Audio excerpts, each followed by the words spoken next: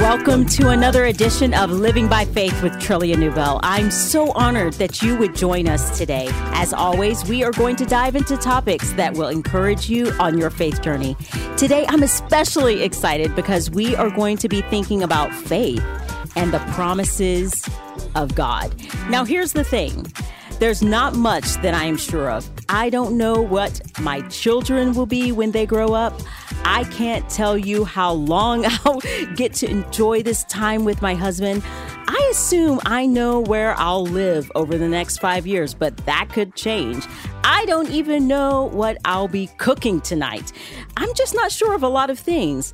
There's a great deal of unknowns in this life. Maybe that's why faith is called a gift in Ephesians 2. Listen to 8 through 9. For by grace you have been saved through faith, and this is not your own doing. It is the gift of God, not a result of works, so that no one may boast. Isn't that good news? That's such good news. For by grace you have been saved through faith. In the context of Ephesians, faith is a gift because you and I can't earn our salvation. God grants faith to us. It's a free gift of God's grace. But I also believe faith is a gift because it's something that gives assurance. And if you are assured of something, you are confident.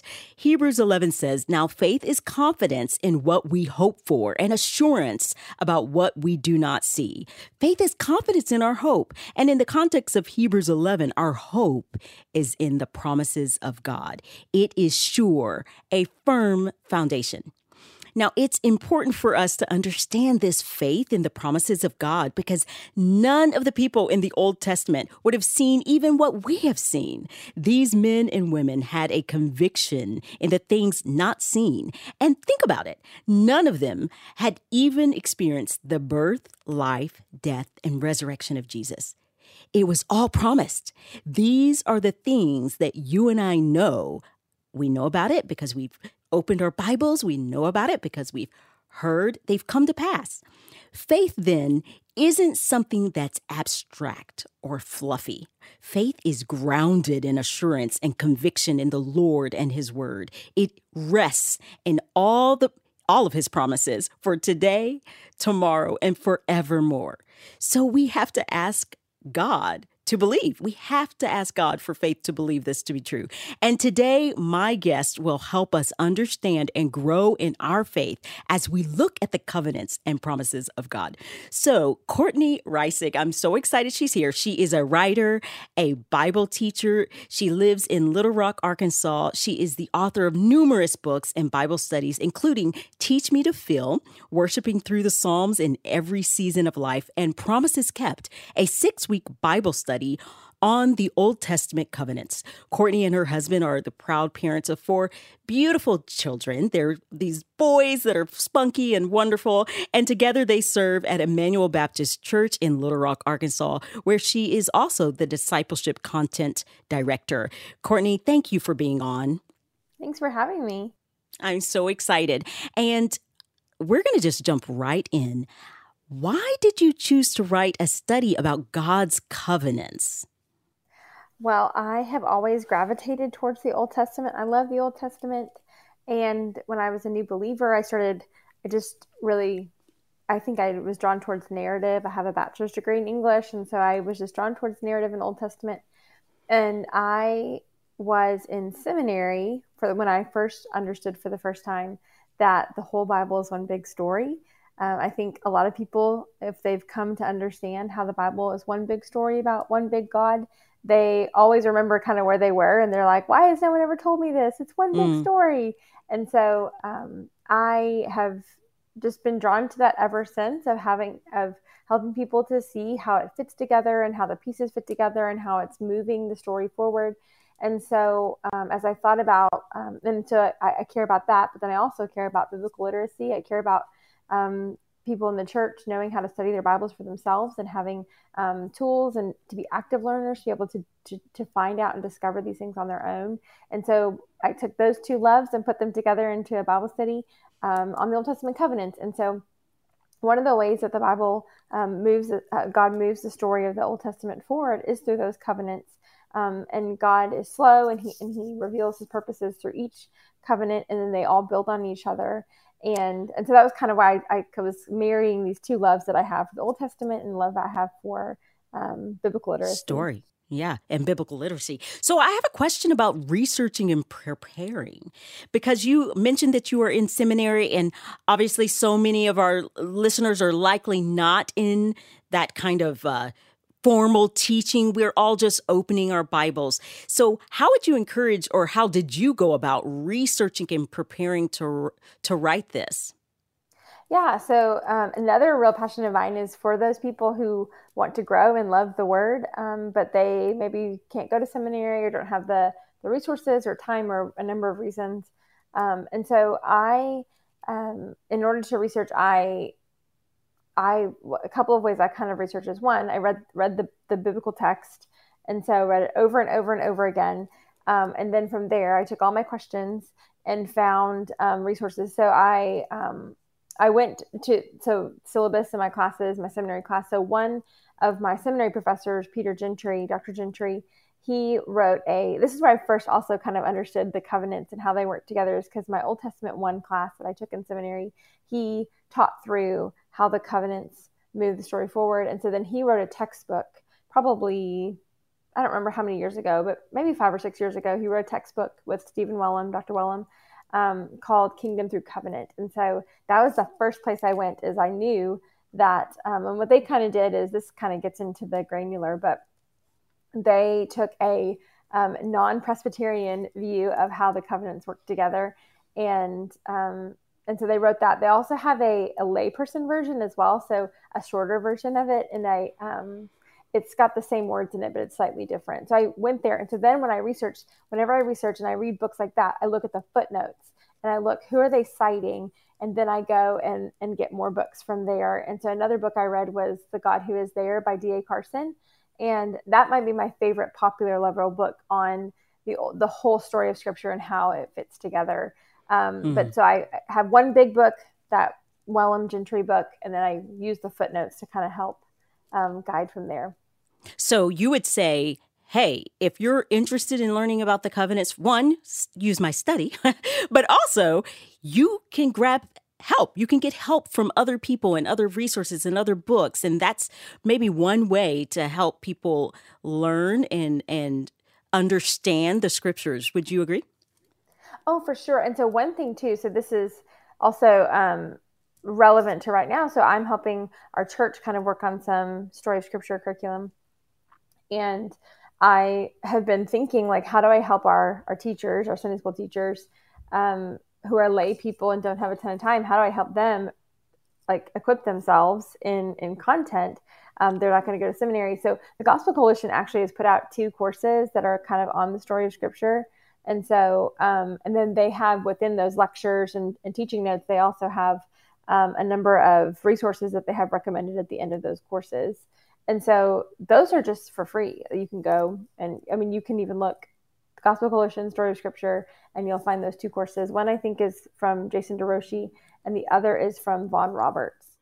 I love that there are so many free resources available that we can run to and really dive into. And I want to change our topic just slightly and talk about covenants themselves, because that's kind of where we're going to dive into and stick for a while. We don't deal with covenants a lot today, but what is the significance of the promises and covenants in the Bible? And why don't you think we talk about it much today? I think the primary reason why we don't talk about it as much today is because you're right. We don't deal in covenants today. We have marriage covenant, where we talk about, like, it's a covenant of marriage, but even our marriage covenants are not a good depiction of what a covenant is, because so many of our marriages, like, our divorce rate is like 50%. So that's not a good picture of what a covenant could or should be. I think it's one of the reasons why we don't understand them. The other is distance of just time. It's been a long time since these were written.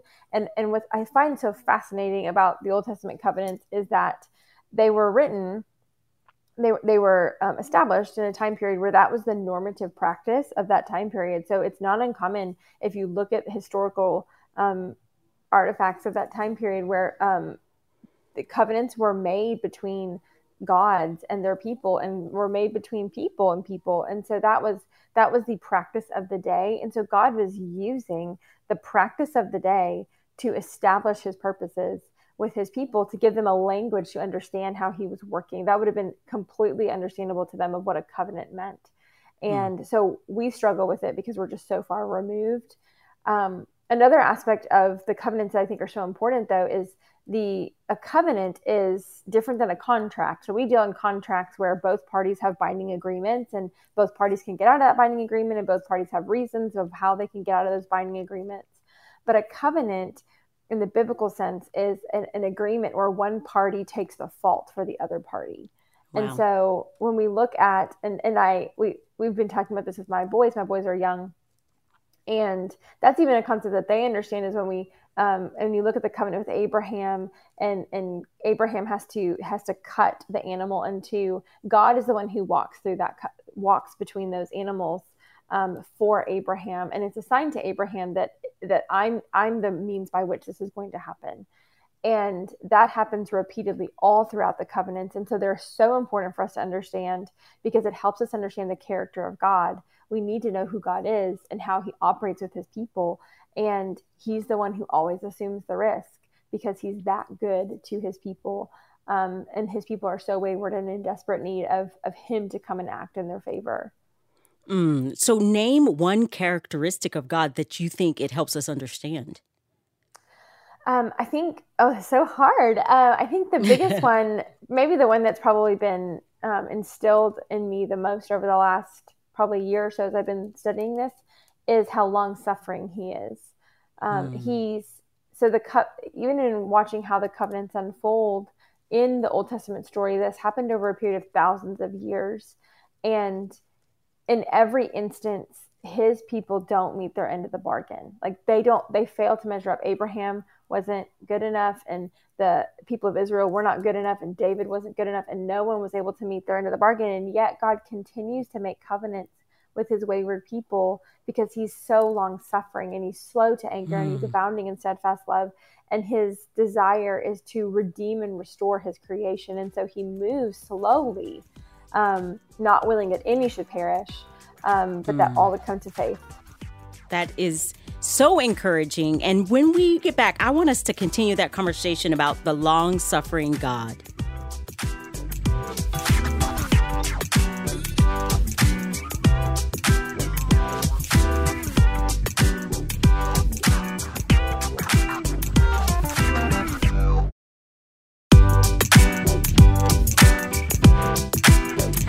I'm talking with Courtney Reissig, author of Promises Kept, and I am really excited to talk to you about our long-suffering God. I feel like I've experienced it in my own life, just as I've walked through various things, and how patient and kind the Lord has been to me. But in the context of faith, his character, the covenant, how do we see it played out? Is there a certain story that you could reflect on, or anything where you've really seen it highlighted? In the Old Testament? Yes. Or yeah. Yeah. I think the biggest one where we see his character played out in his long suffering is in just the nation of Israel. There's multiple covenants that are given to them. So they're given the covenant, the Mosaic covenant, and these stipulations of this law that they're meant to keep.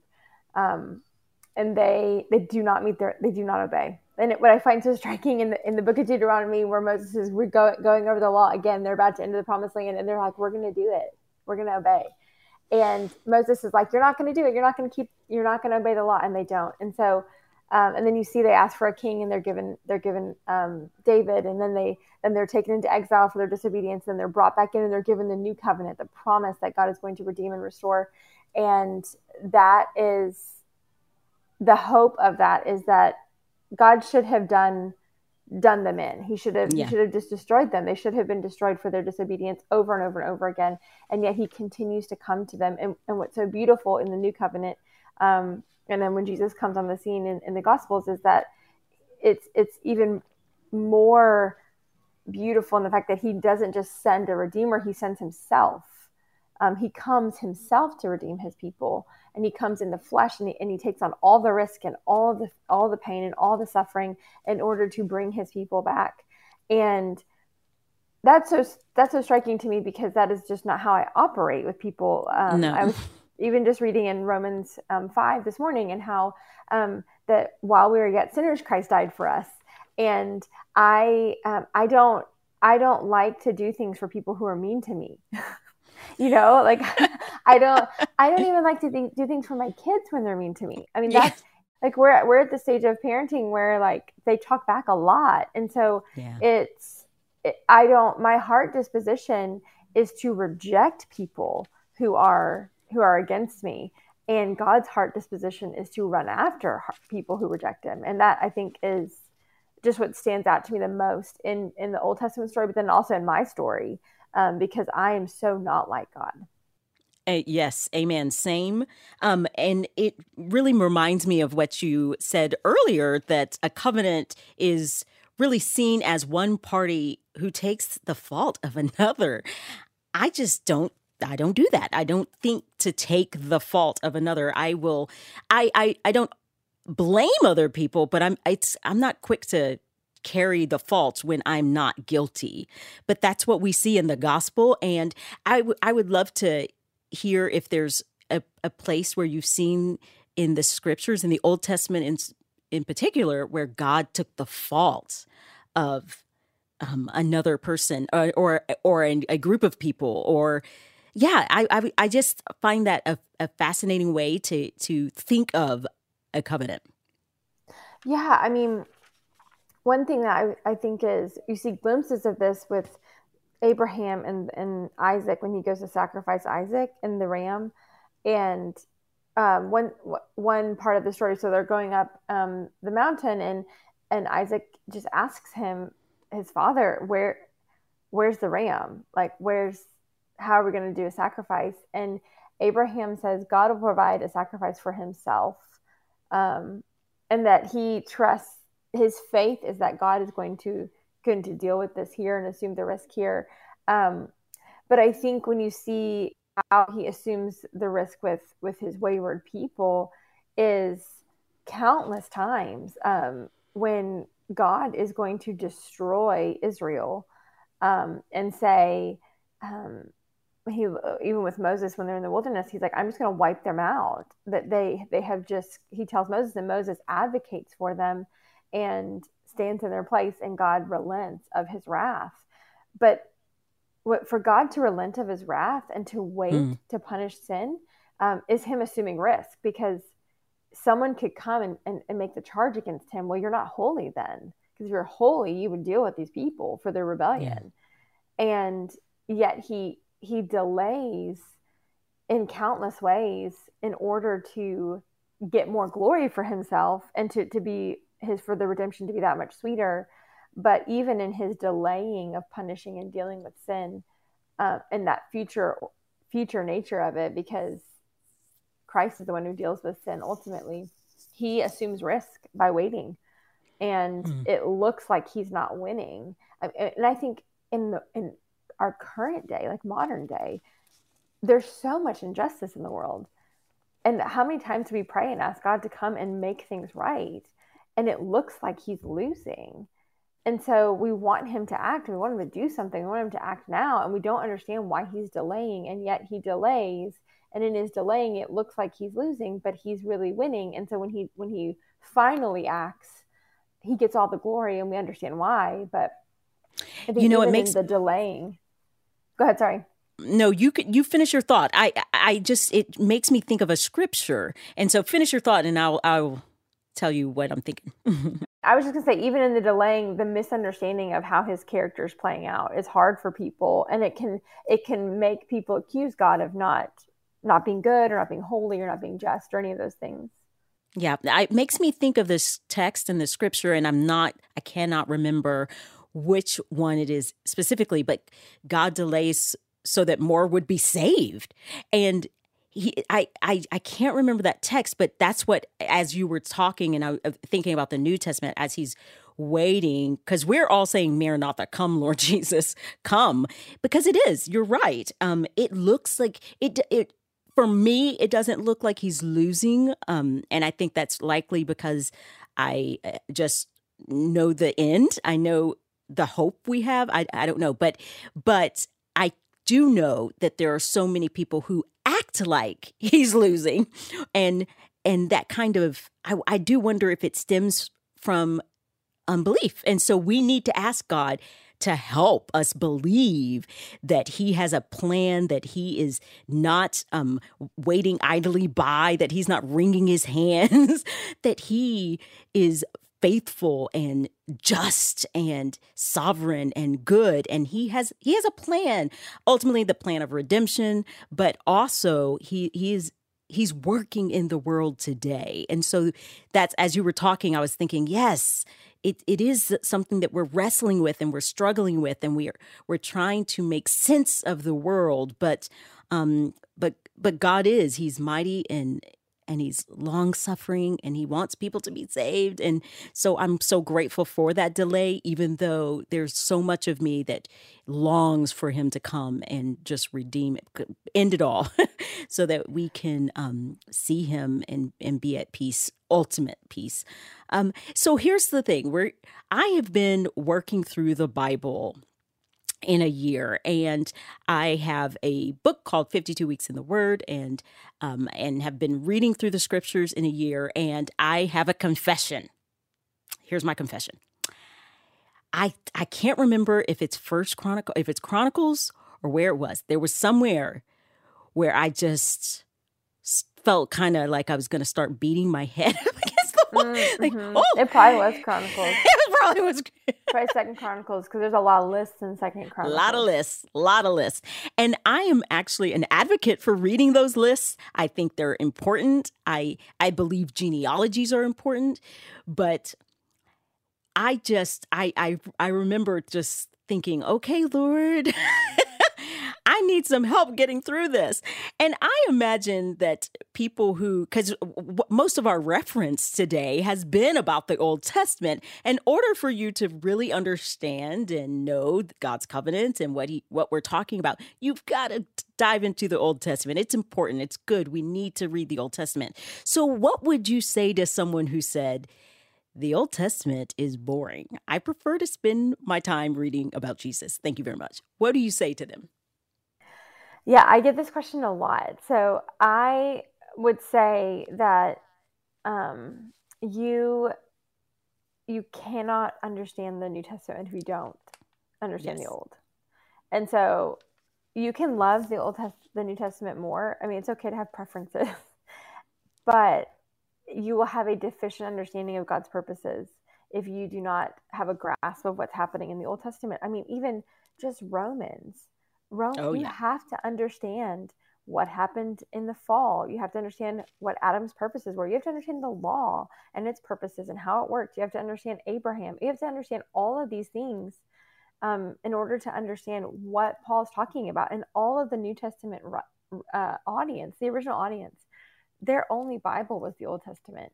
And so the reason why you have to have the Old Testament is because everyone who was originally these books were written to, the Gospels and the epistles, they were written to a people who had an understanding and knowledge of everything that was being talked about. And so it would have triggered in their mind how it was all fulfilled. But I mean, even like Hebrews, Hebrew, you won't understand why Jesus is better if you don't understand everything that was built upon. And so I think sometimes we struggle because we don't see the Bible as one big story. And I think also having to say that the Bible, am I treating the Bible as something that I go to every day for a pick-me-up to help me feel better about my day, or something I want a quick truth to understand? Or do I see the Bible as this one, as playing the long game in my life? And that as I'm reading the scriptures, as I'm taking it in every day, I'm making deposits that over time, if I make those deposits, that I'm going to have a full bank account that will never be overdrawn. And the deposits of reading First and Second Chronicles will come back and you'll get dividends off of that. But you don't know when you're going to get those, but you have to do the work of pouring in the scriptures day in, day out, every part of the scriptures to see how it plays, because the Bible is a living book and it's an active book, and it's not like reading a novel from the library. It's a book that has layers, and every time you read it, there's something new, because the Holy Spirit is always working through the Word.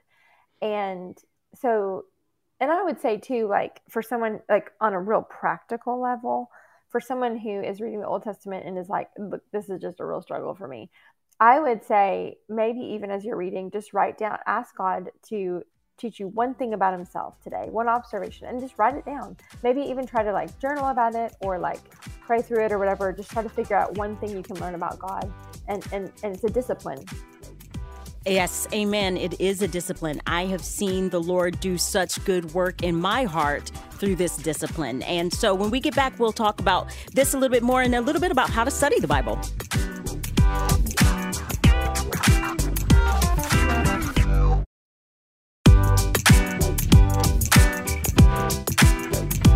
You are listening to Living by Faith with Trillia Newbell, and today we have been talking about covenants and promises and the long-suffering God, and thinking through the Old Testament and how it all kind of fits together. And that's something that I want us to think through. I love reading God's word, but every now and then I found myself stuck. And so when I'm stuck, I ask the Lord for help and faith to keep reading, because I do know that God uses his words. He helps me through life and how to walk and to know him better. And really, if we want to understand the New Testament, if we want to understand what Jesus is saying, he quotes the Old Testament so much. If we want to understand that, plus, of course, the epistles and the writings of Paul, we need to dig into the Old Testament. It's not always easy, but it's worth it. And so as we're thinking about reading and digging into the Old Testament, I have a guest here, Courtney Reisick, who's helping us think through these things. And I want us to think about the challenges of understanding the Old Testament covenants and how people are going to navigate really what applies to their life and what does not. Because I do think that sometimes when we read the Old Testament, it's hard to discern, okay, this actually applies to just Israel, or this just applies to me, or where it applies. So is there a way or any kind of practice that you have implemented as you're reading God's word, Courtney? Yeah, I think we can get in trouble if we take promises in scripture out of context, or not understanding what the purpose of that promise was, because and take those as our own promises to just us specifically. So I think it's really important to understand the context. So in any of the Old Testament covenants, and I'll take let's do the Davidic covenant, for example. I think that this is the one that maybe in our modern context we struggle with a lot, with like taking the promise for ourselves and not understanding how it works. So in the Davidic covenant, God tells David that you will never fail to have a king on the throne, and a son from your line on the throne. And so this is establishing a kingdom and establishing a king. And God carries that forward, and it's fulfilled in Christ. Christ is called repeatedly the Son of David in the New Testament. And then all throughout the Psalms in particular have Davidic Psalms, where the psalm is speaking about this king, and even Psalm 2 talks about this king who will have a reign. And so sometimes in our modern context, we can say, well, if my king is on the throne, so my president, my leader, whoever I want, and we can apply that to our leader, whether it's in America or in Great Britain or anywhere else, and say that my guy's in power, and I'm going to use these application points of this is who I can pray these things for him. And we should 100% pray for our leaders, but our leaders are not appointed by God in this. They're appointed by God because God's in control of all things, but they don't have the promises of the Davidic covenant. And because we have one king and his name is Jesus, and he is ruling and reigning. And so I think that we have to understand what was the purpose. So that if we see that these covenants and God's promises find their fulfillment in Christ, then in every instance we're looking to Christ and how he fulfilled that. And so he has an already but not yet kingdom. And so we are not living in the kingdom that has no end. We're living in a kingdom that actually is going to end, and God's going to come and make all things new. So there's some disconnect right now of how things play out in the world that we live in, because we are living in a world that is longing to be made new, and understanding that there's some not yet promises that have not yet been fulfilled, even though there's a partial fulfillment in that Christ has come and he's fulfilled the law and he's fulfilled the requirements of the law and he's the new covenant and all of those things. But understanding that context and that Christ is the fulfillment of those promises helps us from claiming promises as ours. Now we are united to Christ by faith, and because of that, all of those promises are ours too, but they're not individual promises or corporate promises.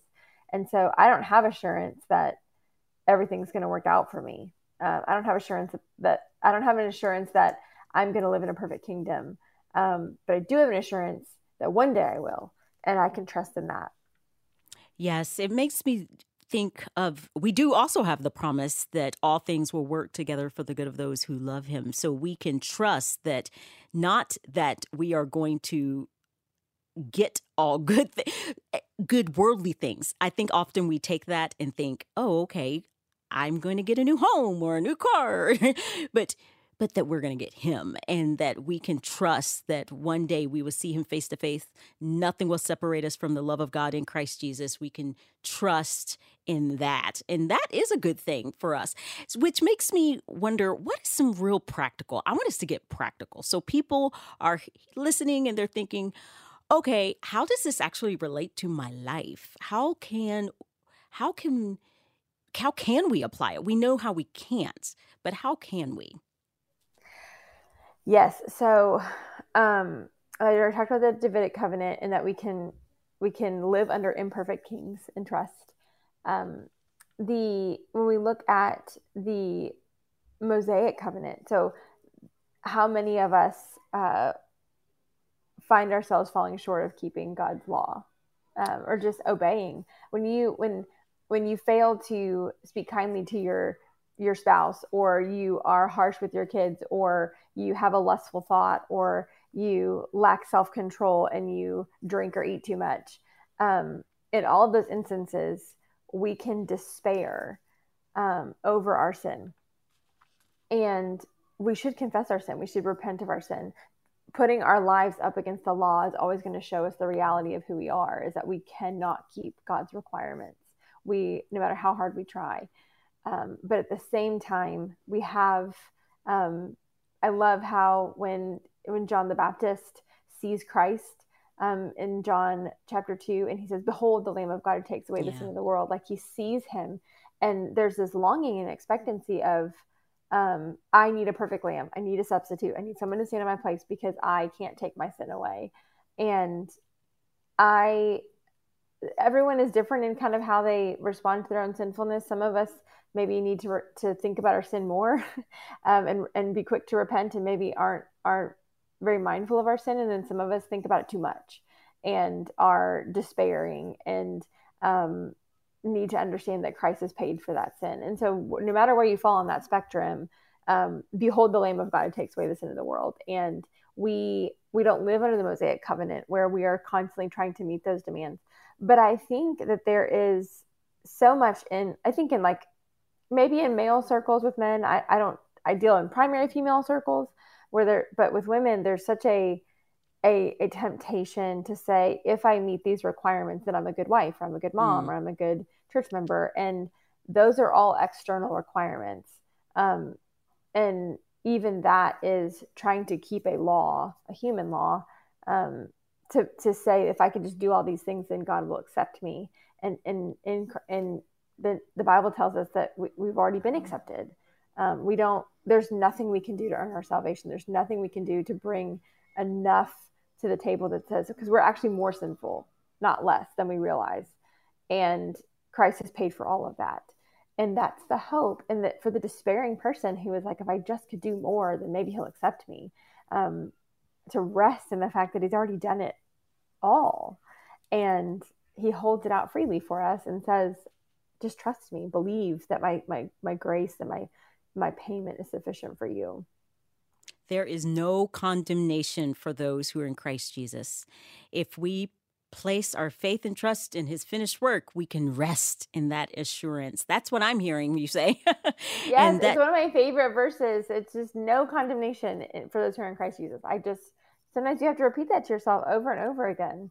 You do. And, Paul does. He repeats it twice in Romans 8. And I think it's because we forget. We are leaky vessels. We forget that we cannot earn God's favor, that God's favor has been given to us freely by his grace. And so we can rest. We can confess our sin. If we confess our sin, he's faithful and just to forgive us and to purify us.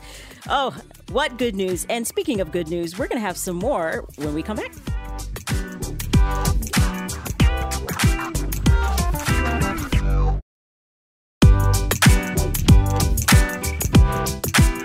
Hey, I'm Trillia Newbell, and you're listening to Living by Faith. We are talking about covenants, promises, no condemnation, just a lot of good, rich truth from God's word, and to help us walk out our faith, to fix our eyes on Jesus so that we can walk in faith, so that we can rest in him, and so that we can be reminded of the gospel. We need to fix our eyes on Jesus.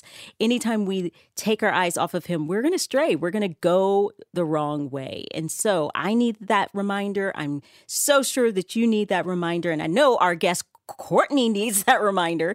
And always. Yes, because we're going to go everywhere. And that's one of the questions I want to ask you. Is there a covenant that was more personal to you in your study process? Oh, that's a great question.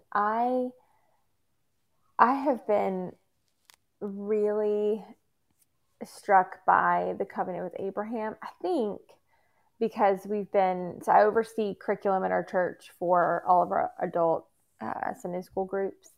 And so we've been in Romans. And so I spent a lot of time in Romans this last year working on curriculum and then hearing it preached from our pastor. And then, so Abraham comes up a lot. And what has struck me about Abraham is that he died with one son. He died with he got, his promise was that you will be as numerous as the star, your descendants will be as numerous as the stars in the heavens, and that you will have land. So the two parts of his covenant were land and descendants, and he died with none of them. Like he had a plot of land that he knew was his, and he had one son. And yet he's praised for his faith. Yes. And that, I mean, when I look at my life in comparison to his and how much more I understand about God's purposes compared to what Abraham understood, and how I live on this side of the new covenant where I see the full story and how it all worked out together. And I also see that I live in modern times where I have air conditioning and all these things that I have, and how much I don't trust like the Lord in the ways that Abraham did. And it's just been really striking to me of how he was not perfect. He failed so many times, and he did so many things that showed his lack of faith. But yet in the end, he died in faith. He died believing that God was going to do what he said he would do. And how much more can I live knowing that God is going to do what he says he's going to do, even if I don't always see it or see how it's going to play out? I can trust him. He has kept every single one of his promises to his people, and he will continue to do that. Amen. I want to encourage people to read Hebrews 11. I did a Bible study on Hebrews 11, and I love that chapter and just diving into the Old. It will also be kind of an easy way to get into the Old Testament and read the whole context and read the stories. But man, it is amazing the faith that they had. And at the start of this program, I talked about faith is confidence in our hope. And in the context of Hebrews 11, our hope is in the promises of God. And so that's exactly what you were just saying.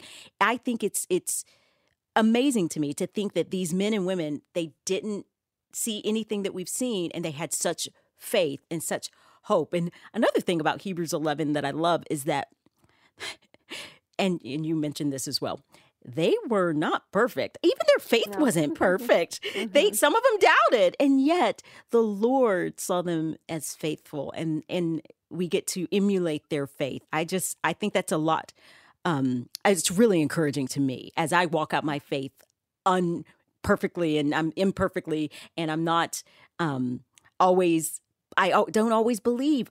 And you can, if you're wondering, do I actually struggle with believing? I think I believe. Ask yourself where you run to when things get hard. That to me is a good sign for me. Okay, I'm putting my hope in a friend, or I'm putting my hope in a escape. I'm watching Netflix and trying to escape, or I'm putting my hope even in the internet, trying to search for, okay, what is this pain that I feel? And rather than running to the Lord, reminding myself of who he is and what he says in his word, and then prayer. These are the things that are kind of signs for me that I'm running to other things and I'm struggling with my faith. And I ask the Lord, I believe, help my unbelief. Help me to believe you so that I might truly put my faith in you. But it's hard. It's a wrestling match. We're constantly reminding ourselves of this truth. And so I just am really grateful for that and for that word that you just said. So how can a deeper understanding transform the way that we live and relate to God and others? Understanding of his covenants specifically. Yeah, I think that a couple of things. One is I think it can make us more patient with people. He's slow in how he works with people, and he gives people a long time and he's long suffering, and he waits, and he doesn't deal with people in the ways that they deserve, and how that's just not how I operate.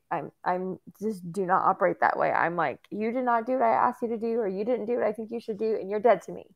And so I think that can help. That's strong, Courtney. No, it is, but you know what I mean? Like but in my heart, I can think there's no hope for that person. Yes, sure.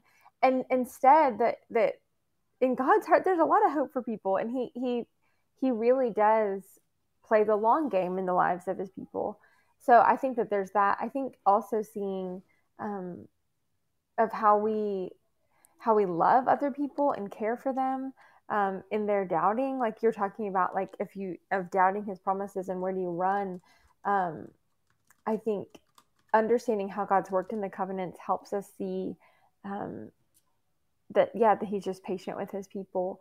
I think that's that's just been the prevailing thing that has come up in my heart as I've studied these covenants. And it's funny, like probably a year or two ago, that wasn't the thing that came up. But in the last 6 months, as I've kind of restudied them in order to prepare for the launch of the study, I've just been struck so much by his patience, and then struck by how much I need the same patience with people in my own life, my children, my husband, my friends, the people I serve at our church.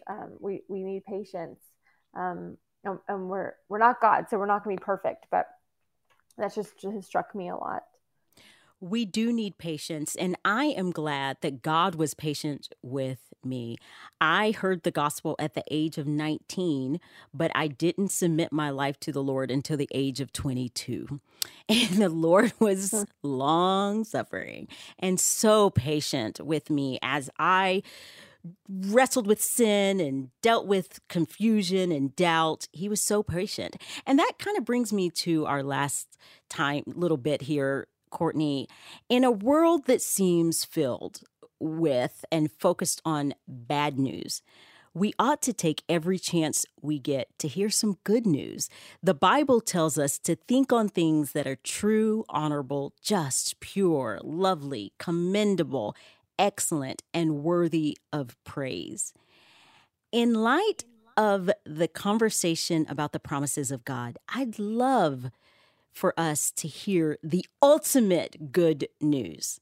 Courtney, would you share the good news, the gospel? That's the ultimate good news, is the gospel. Would you share it with us? Tell us, what is the gospel, and encourage our hearts today. Yeah, so the gospel, this is not original to me. I believe Greg Gilbert says this in his book called What is the Gospel, where he says the gospel is these 4 components of God, man, Christ, response. And so the gospel begins with God. God is the creator of all things, and he's perfect, and he's holy, and he's righteous, and he's good and loving. And out of that goodness and love, he created the world, and he created humanity. He created man. He created us, male and female. And so we are created in his image, and we are created to glorify him, but we fell into sin. And so our identity is rooted in our image bearing, but then we also have a fallen sin nature because Adam and Eve ate the fruit and plunged us into rebellion. And so understanding who we are as sinners makes sense of the brokenness of the world, because sin leads to brokenness. And so we all are living out that brokenness, whether it's broken relationships and the consequences of our sin. But the reality is that we can't get right with God. God created us to be in fellowship with him, but we broke that fellowship in our sin, and we can't get back into right relationship with him. And we all are living with this hole, this void of brokenness in our lives, and Christ has come to make a way for us. He came and died, and by responding to him in faith and trusting him as the only way for salvation, we have hope.